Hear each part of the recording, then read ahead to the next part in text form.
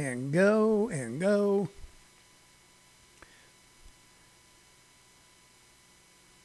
And go. Good afternoon, ladies and gentlemen, boys and girls, moms and dads, children of all ages. My name is Tony Visick, and you are watching Living on a Thin Line with Tony Visick. That's kind of redundant, but that's the actual title of the show. Not that it's a legal title that we went out and, done any sort of, we haven't made any logos or anything or any pins or buttons or bumper stickers or funny hats, with maybe a thing sticking out of it saying living on a thin line. We don't have any, we don't have a line of underdrawers with our name on the back. Maybe we should. I don't know. But that is the name of the show, Living on a Thin Line with Tony Visick. This is your daily reprieve from all the anger, anxiety, hoopla, and rage running around planet Earth right now. A lot of serious things going on, and of course, both in the macro and the micro, we all have to address the serious issues in our life. But at the same time, it's important to take a break, and that's has always been one of the important components of comedy. Now, this is not like a comedy show like, hey, two guys walked into a bar. We're not doing that, but it's just a break, just a reprieve where we talk about stuff that is somewhat inconsequential. All right? It's an inconsequential show, but inconsequential things are so awfully important.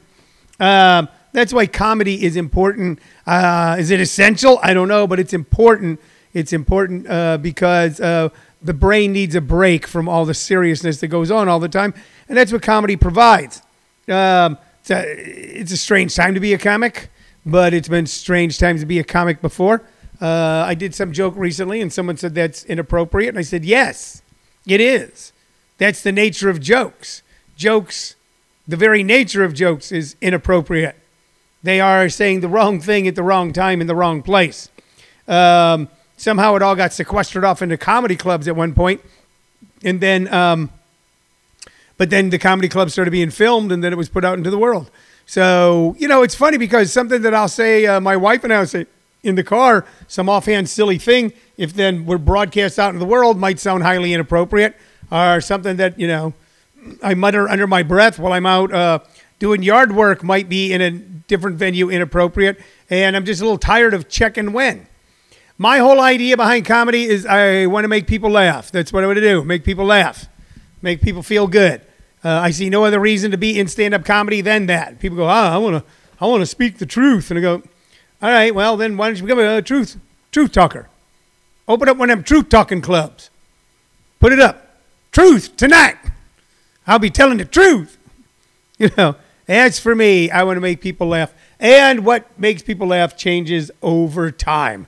What made people laugh in the 1920s when radio was king, and a guy like Eddie Cantor was the biggest comedy star in America, doesn't make us laugh now. His entire shtick was based on having two ugly daughters, according to him, okay, and then trying to marry them off. That was his entire shtick.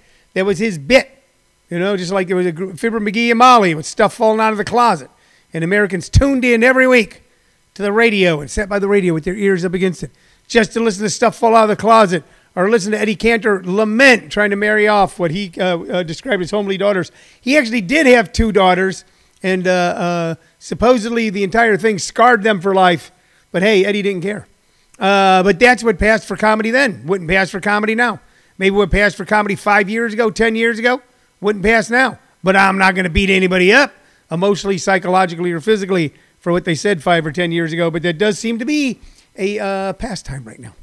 And I don't even know how I got off on all that. Hey, we want to keep it fun. We want to keep it light. We want to keep it hallucinogenic. I'm hoping that just by the sound of my voice, I could eventually replicate an LSD trip for you. Now that'd be power.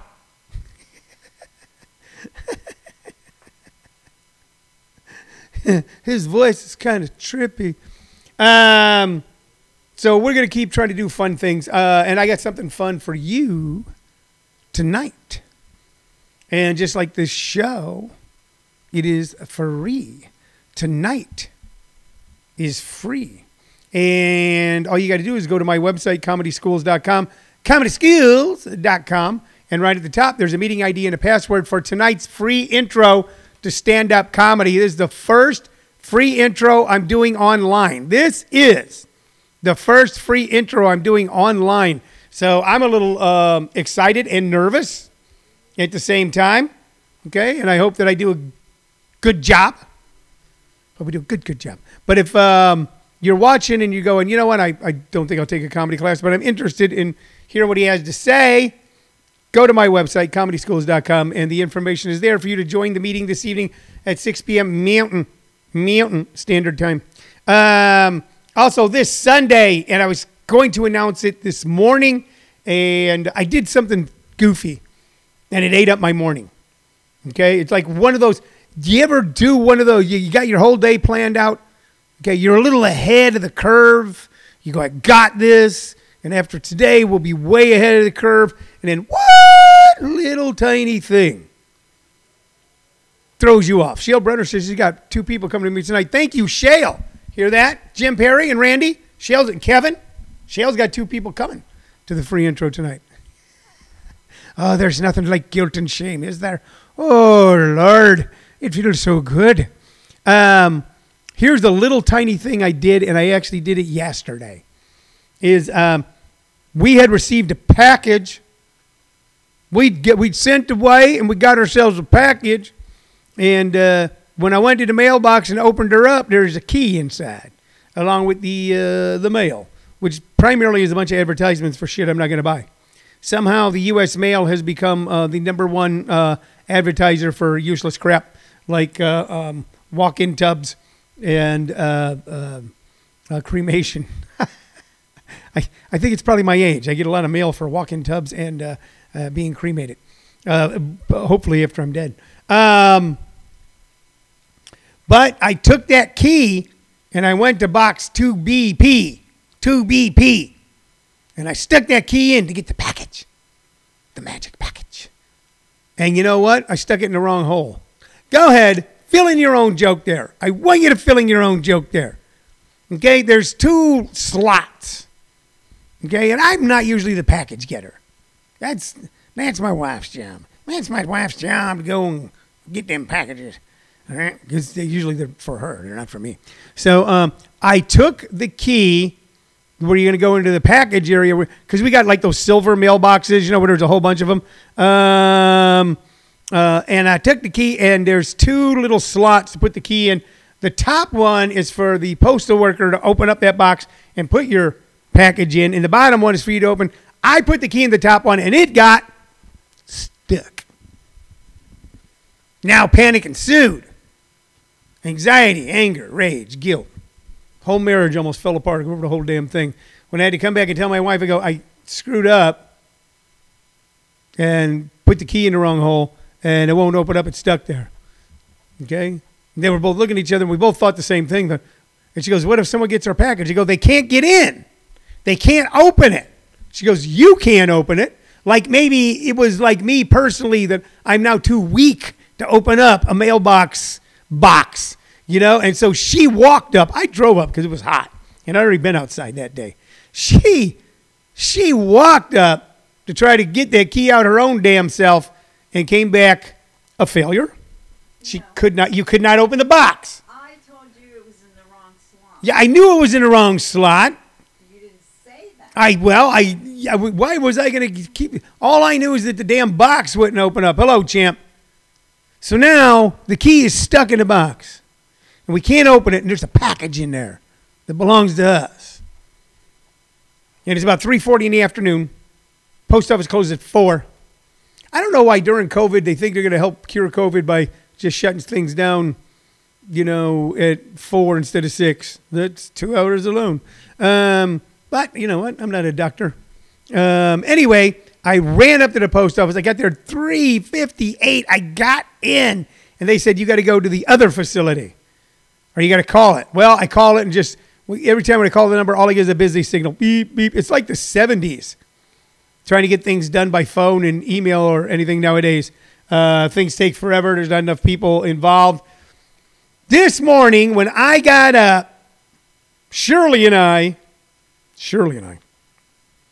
got in my vehicle, and we drove over to the postal facility, which we've never been to before, like this big warehouse about 5 miles from the house. But there's all kinds of signs up saying, no trespassing, postal employees only, blah, blah, blah. And there's no way to get in. And I go, how are we going to get our package? And then a post office truck was coming out, and I rolled down my window, and the lady in the post office truck rolled down her window, and I explained to her our plight. And she said, well, you just got to kind of hang out and hope you can grab the postal worker. Well, then now I'm going to have to camp out like I'm duck hunting. I told you to call. Call. Well, she told me to call, but I told her she told me to call, but I had been calling, and all I'm getting is a busy signal. And the lady in the post office truck told me, she goes, there's only one person in there. So while Shirley and I are then driving down the road, and I'm trying to listen to Tom Petty radio, okay, and I'm trying to have a nice morning, and I'm trying to go to the Walmart to pick up supplies, okay, dusting off my mask, getting my hand sanitizer ready. I keep trying to call, and finally I got through. And I was nice to the lady, and I called her ma'am and said thank you, and I said I'll take responsibility. And she said she would tell the post office lady, she would tell our mail carrier, and they would get it squared away. And when we got home, luck would have it, as we pulled down our street, there was our mail carrier at the box. Not the normal one, okay, but a different one. The one I've seen her there for years. And she had everything open up. I explained it to her. I had to show her my ID, and she gave us our box. And all is right with the Lord again.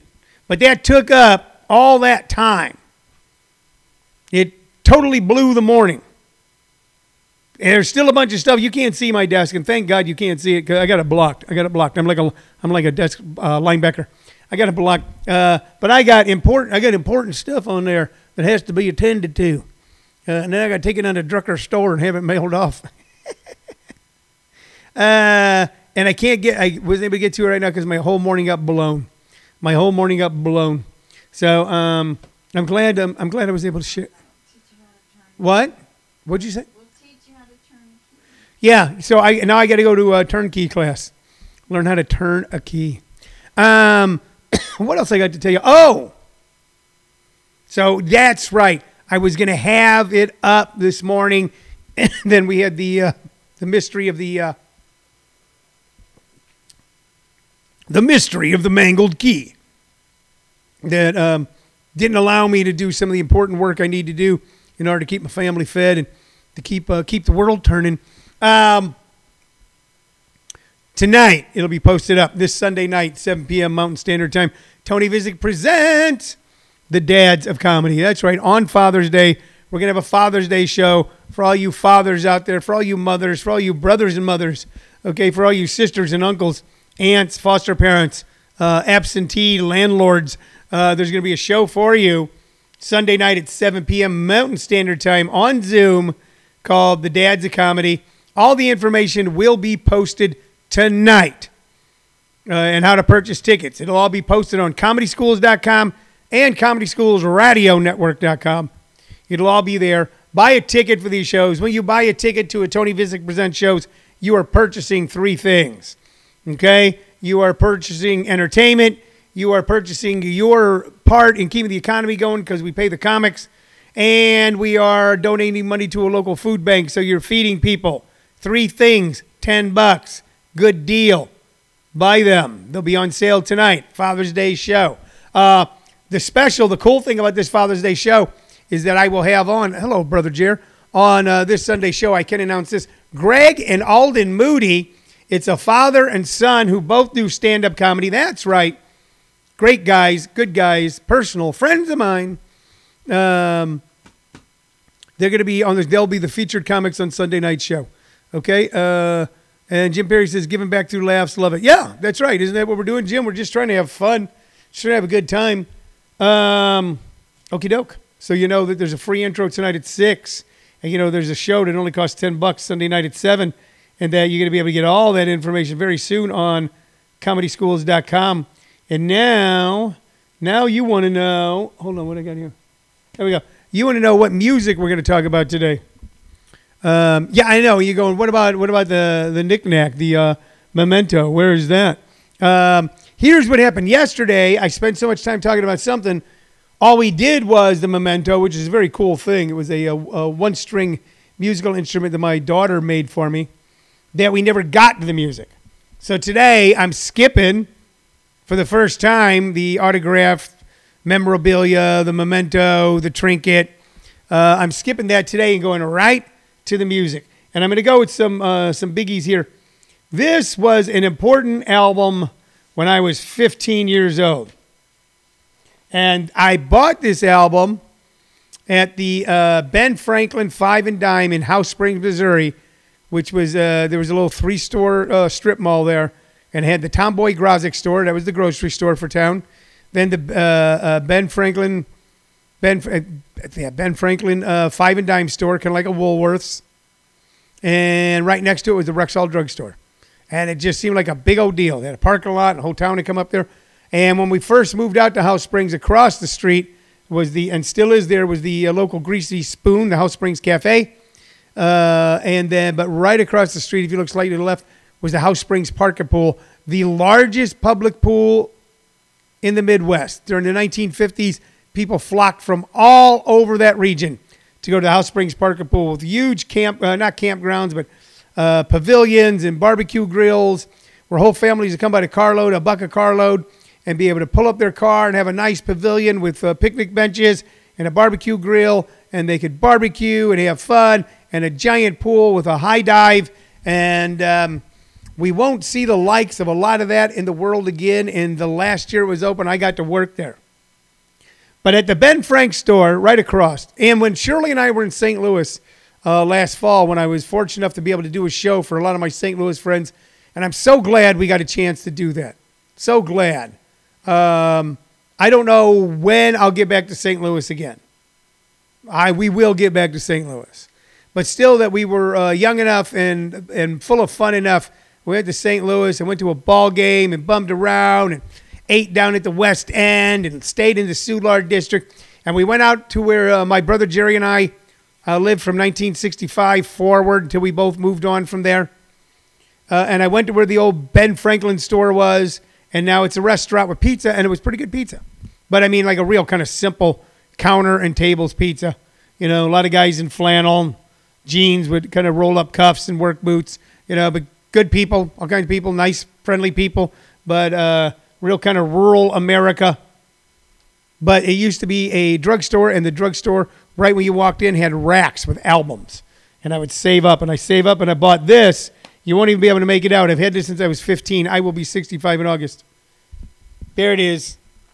Neil Young's After the Gold Rush. Neil Young's After the Gold Rush. This was, without a doubt, one of the most important albums of the 70s. One of the most important. This set a tone for what we listen to and how we listen to it. Okay? The one that's most heralded by him is Everybody Knows This Is Nowhere. That's got Cowgirl in the Sand. Cowgirl in the Sand. Is it in the sand or on the sand? Etc. This one, all these guys were really starting to introduce us to country music. The stuff they had listened to, that their moms and dads, maybe granddads played on the radio when they were little kids, and really shaped them. Neil Young, a Canadian, way up there in the frozen tundra, would listen to Don Gibson's Oh Lonesome Me, and then he recorded it. Don't Let It Bring You Down, It's Only Castles Burning. Birds, When You Dance, I Can Really Love, I Believe in You, and Cripple Creek Ferry. Cripple Creek Ferry is only 1 minute and 34 seconds long. That was side 2. Side 1, Tell Me Why, After the Gold Rush, Only Love Can Break Your Heart, Till the Morning Comes, and a song that kind of set off a reaction in a lot of young musicians that lived south of the Mason-Dixon line. And the song was Southern Man. Southern Man, better feed your head. Don't forget what the good book said. It was a song decrying slavery and decrying the attitude that had only brought slavery to America, but kept slavery as an institution, and the mindset that continued into that day and into now that saw African Americans as inferior. But every action has an equal reaction. In a few years, after Neil Young, this album came out, I believe, in 1970, did Southern Man, which was a massive FM hit. Leonard Skinner came out with Sweet Home Alabama and had that infamous line, tell Neil, I hope Neil Young will remember, Southern Man don't need him around anyhow. And that song became maybe a bigger hit than Southern Man. And what it was a bunch of Southern white boys who wanted to play rock and roll, who didn't like being told that the attitudes, thought processes, culture that they lived in might need a little fixing.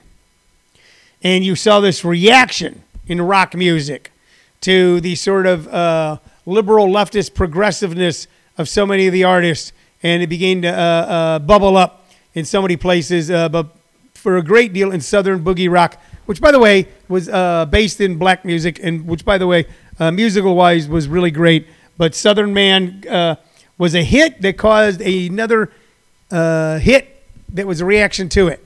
Not like, in the old days when somebody'd come out with a song about what it was like being a boy, and a girl come out with a song like what it's like being a girl. You saw a lot of that in country music. But, man, I played this thing so many times. This thing is so beat up and torn up.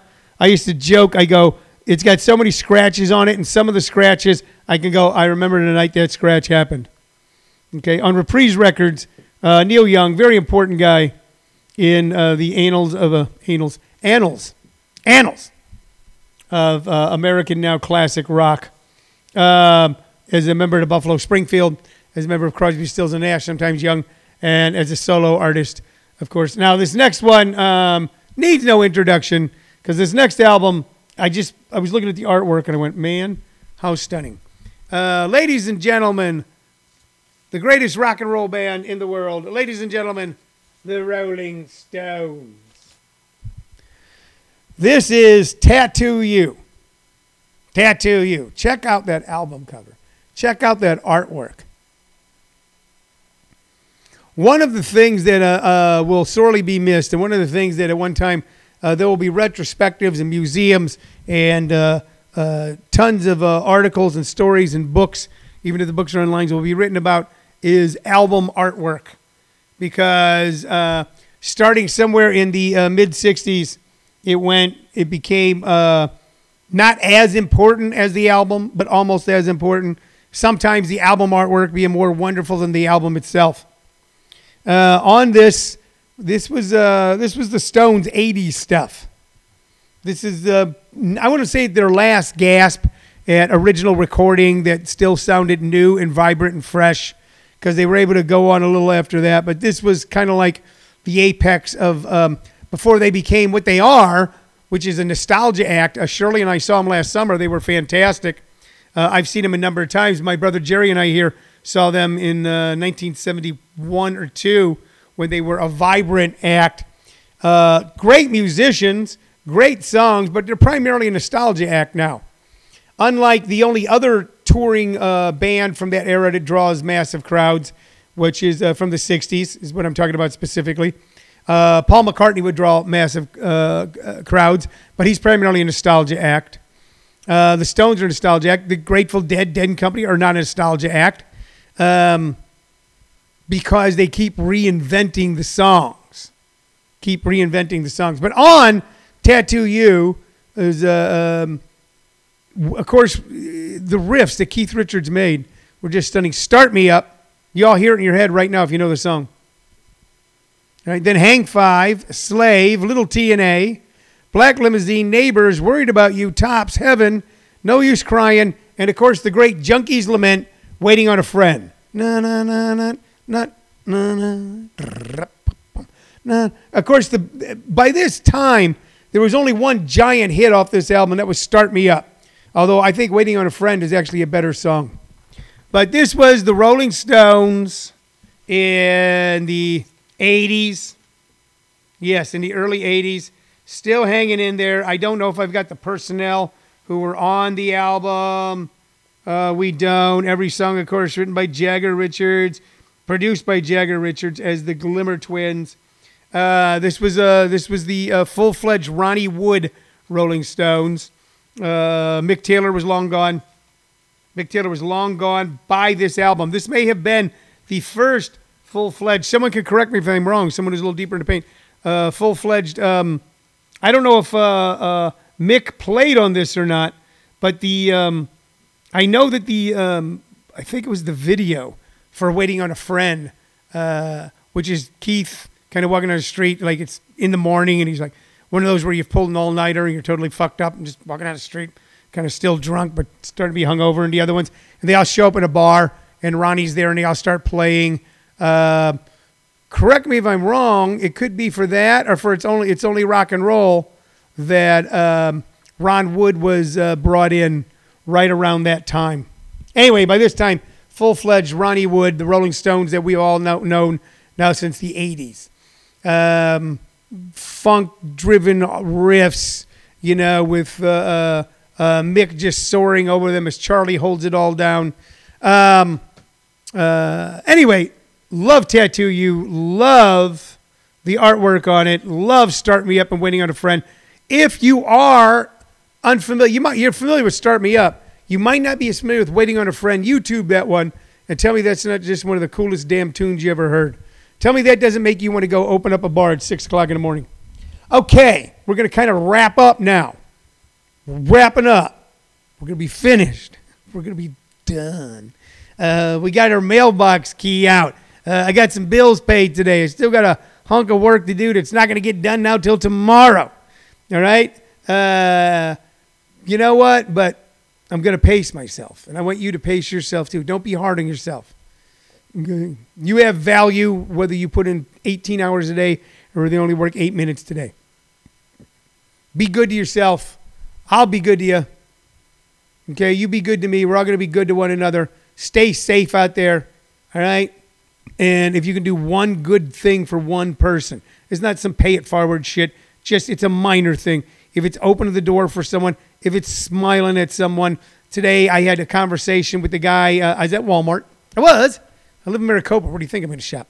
Having the guy who stands over by the self-checkout line talking about what it's been like for him and how people just dump on the guy all the time. And he told me about it, not with any sort of guilt or anger or anything. I said, everybody playing nice? He goes, for the most part. He goes, it's better than it was about a month ago. He goes, just everybody just took it out on us. Took it out on us, on the cashiers and us. He goes, I guess they had to take it out somewhere, and here we were. You going through something, don't take it out on someone. Share it with someone, all right? Okay, I hope I see you or someone you know tonight at 6 p.m. Mountain Standard Time for my free intro. ComedySchools.com is where you get the meeting ID and password. I hope I see you Sunday night, Dad's a Comedy. Do that. Come to that show. Support these comics, okay? Support these comics. I got so many comics going, I'd rather wait till the clubs are open.